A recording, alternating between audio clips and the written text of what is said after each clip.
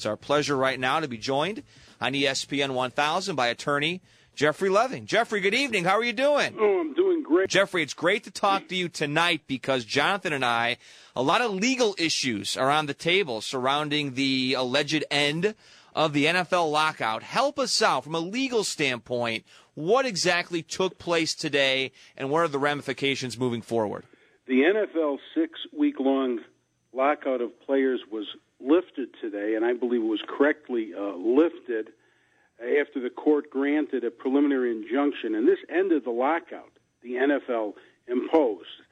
Now, this could be temporarily, time will tell, and Minnesota District Judge Susan Nelson backed the players' request to order the league to end this lockout that was imposed after the breakdown in talks between players and owners over how to carve up more than $9 billion in annual revenues.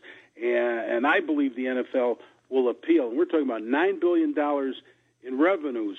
And what bothers me here is there are NFL players that are broke. They're trying to survive, and they seem to be kicked to the curb.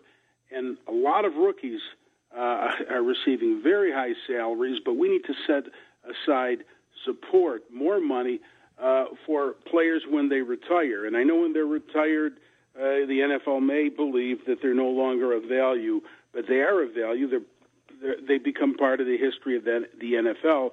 And there are former players that can't even afford a doctor's visit, and they have to go to the gridiron greats to get assistance. I've had former NFL players come in my office that are having financial problems.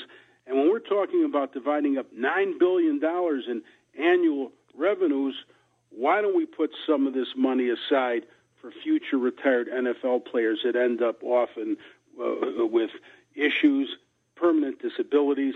Some of them can't even pay child support, and they're great dads, and they want to be there for their children, and they're struggling financially.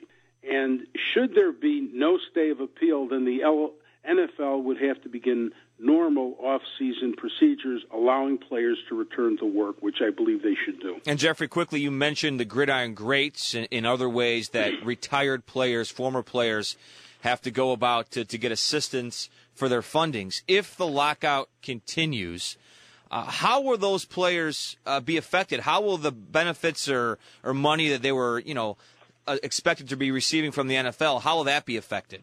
Well, my biggest concern, and I agree with Judge Nelson, is that a lot of these players will suffer irreparable harm to their careers.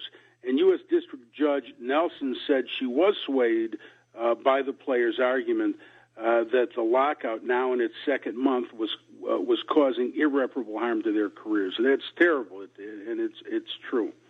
And I hate to end up with a lot of these current players ending up former players going to the gridiron greats for help because of financial problems that we could avoid.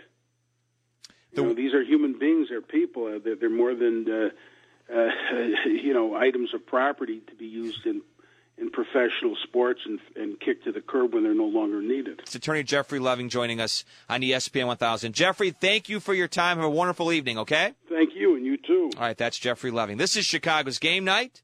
It's JD and J Hood back with you on